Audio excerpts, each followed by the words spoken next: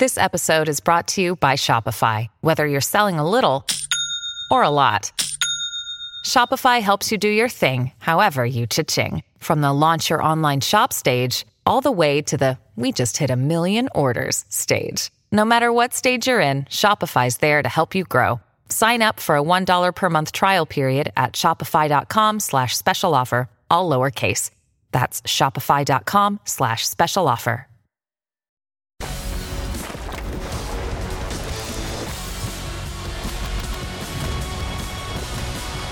Welcome to College Football Live, presented by Buffalo Wild Wings.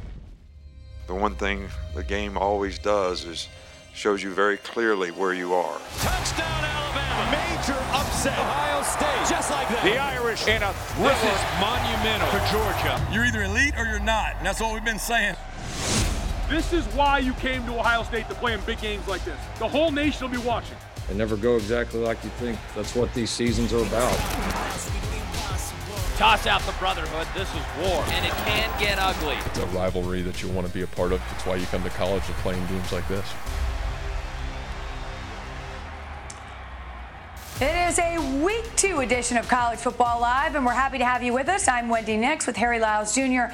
and Tom Luginbill. Well, if you thought the ACC had a tough Week 1, guess what? The Pac-12 said, hold my beer.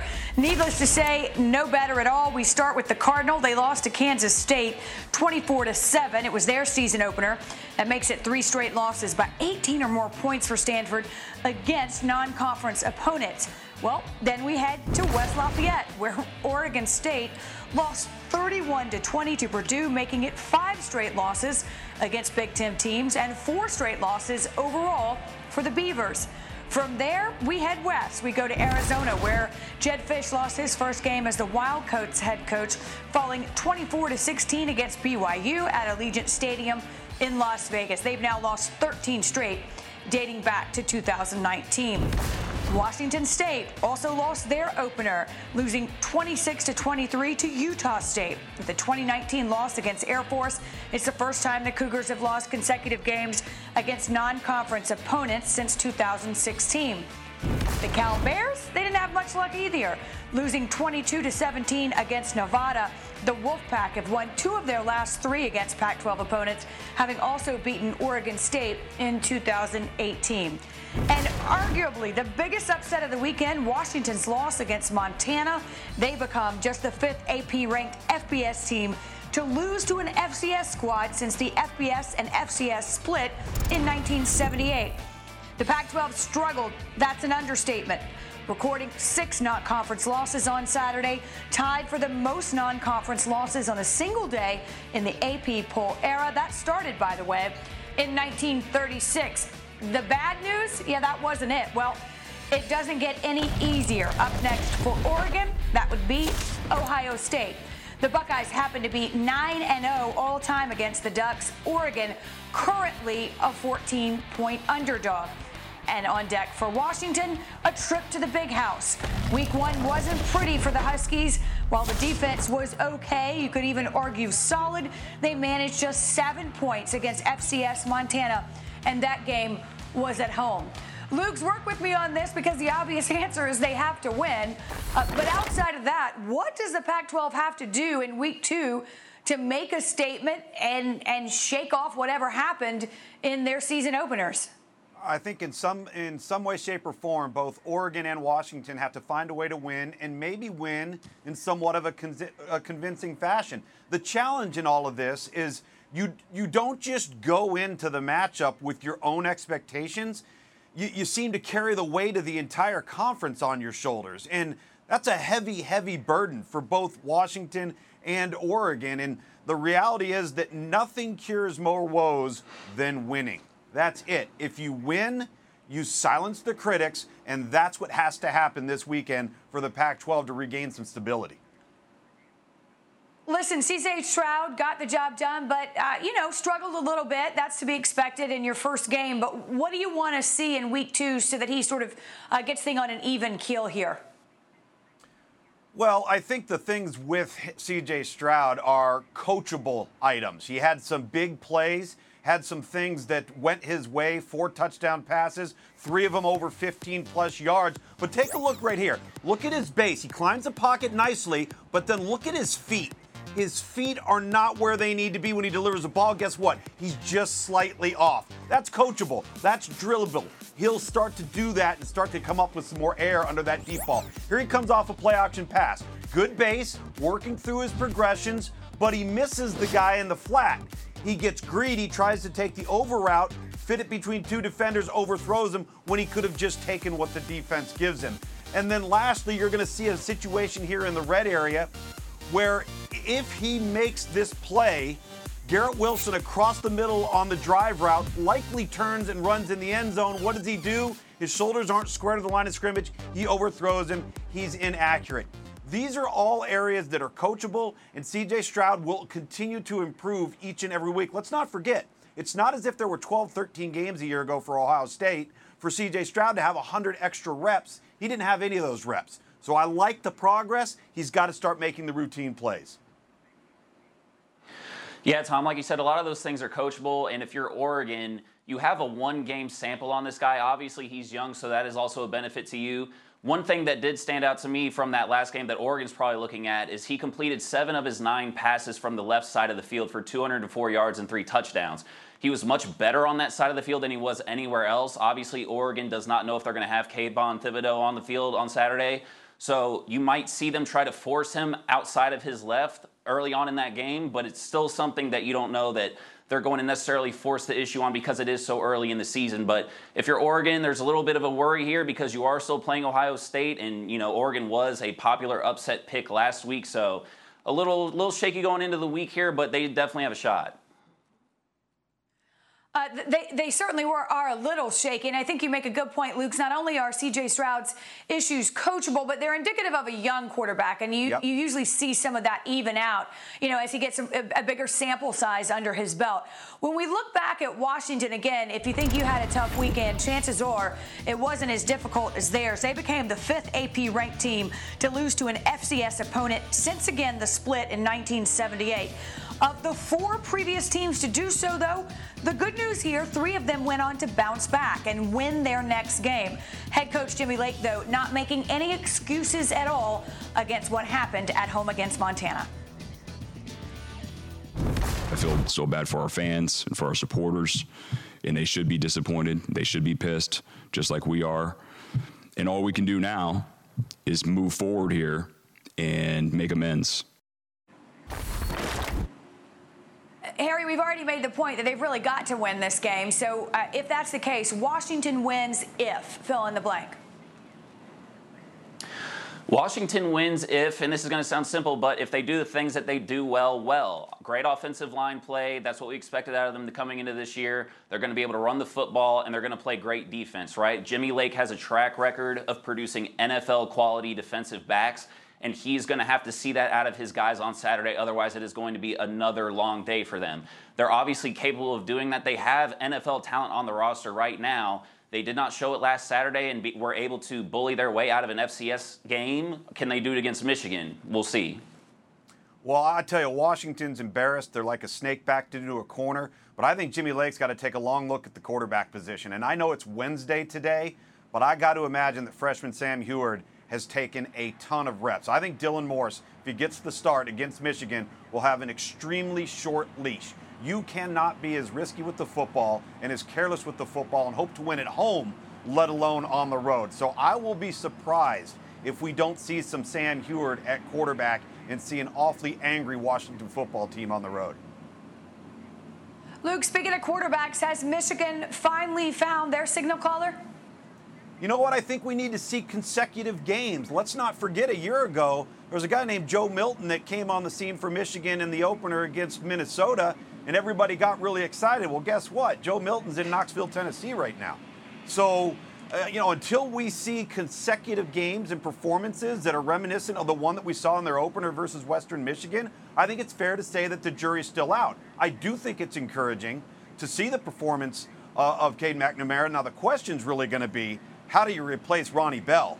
I think that's a bigger concern right now than the quarterback position is, which is a good problem to have because you'd rather have a concern about the wideout than you would about the quarterback.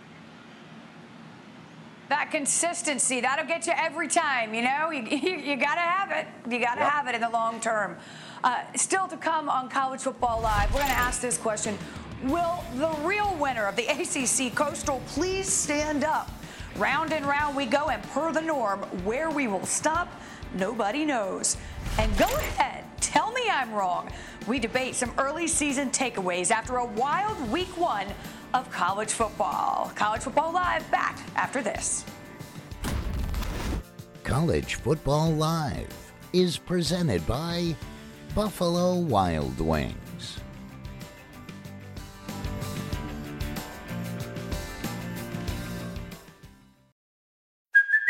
Hey, it's Kaylee Cuoco for Priceline. Ready to go to your happy place for a happy price? Well, why didn't you say so? Just download the Priceline app right now and save up to 60% on hotels. So whether it's Cousin Kevin's Kazoo Concert in Kansas City, go Kevin, or Becky's Bachelorette Bash in Bermuda, you never have to miss a trip ever again. So download the Priceline app today. Your savings are waiting.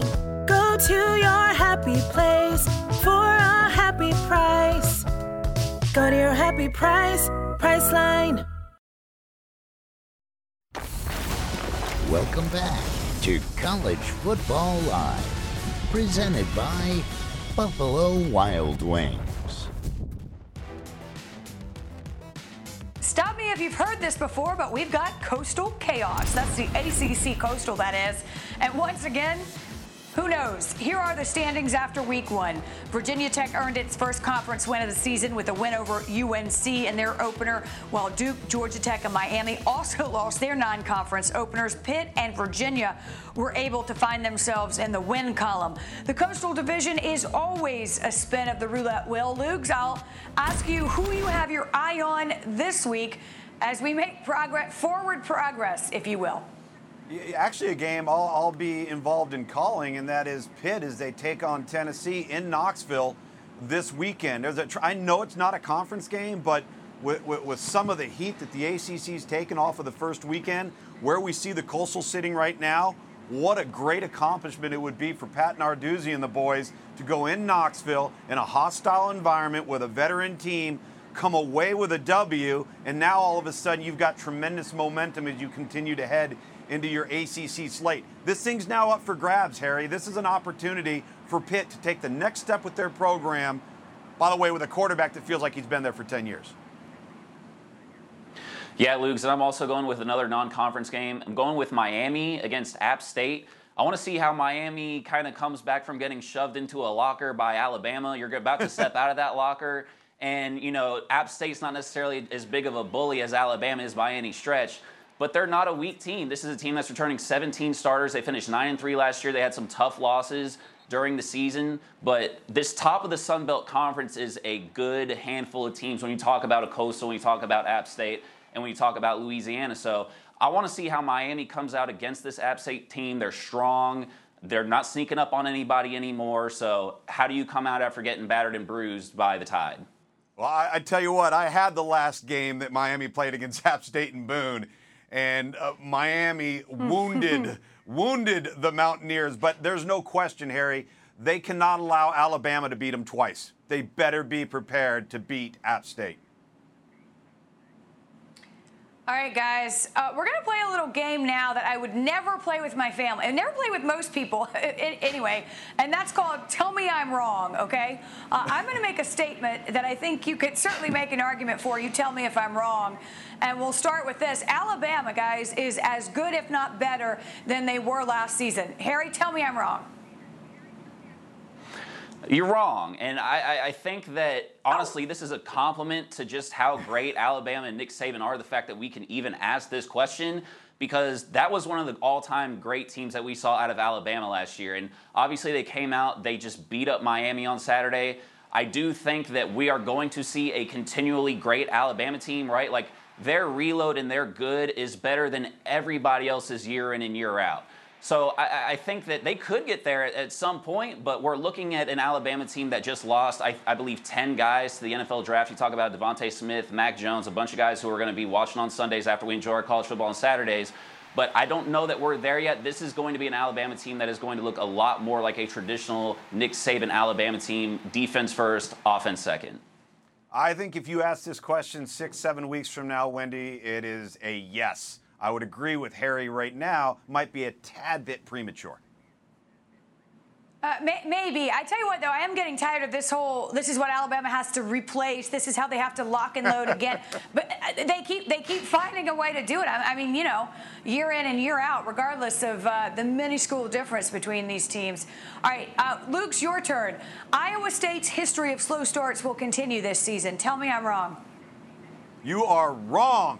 Let's not forget, last year they opened the season with the loss to Louisiana, then reel off 3 straight wins, and 2 of those were against TCU and Oklahoma. Listen, Iowa has Iowa State's attention. I can promise you that. Matt Campbell and this football team is too well coached to allow what happened, a lackadaisical performance a week ago, to happen 2 weeks in a row. Ames is going to be rocking.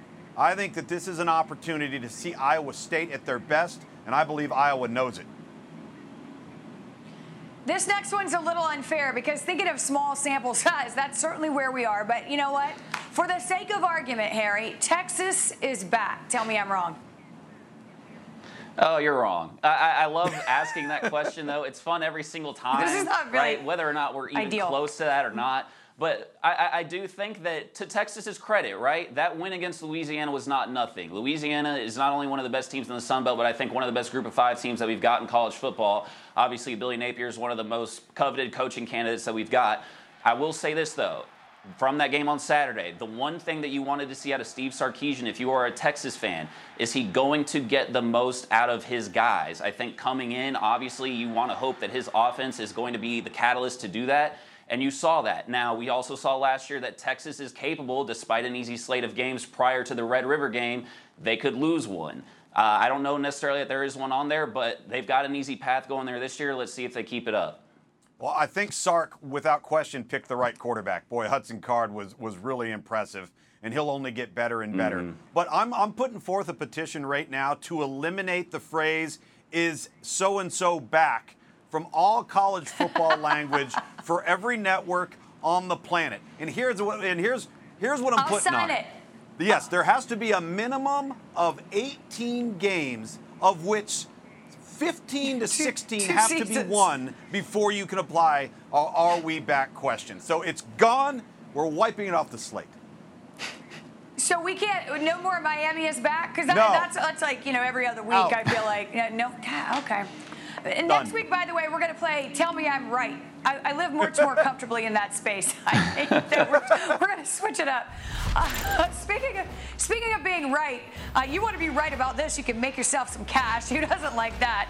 Our guys from the Daily Wager check in their best bets for week 2. That's on deck next.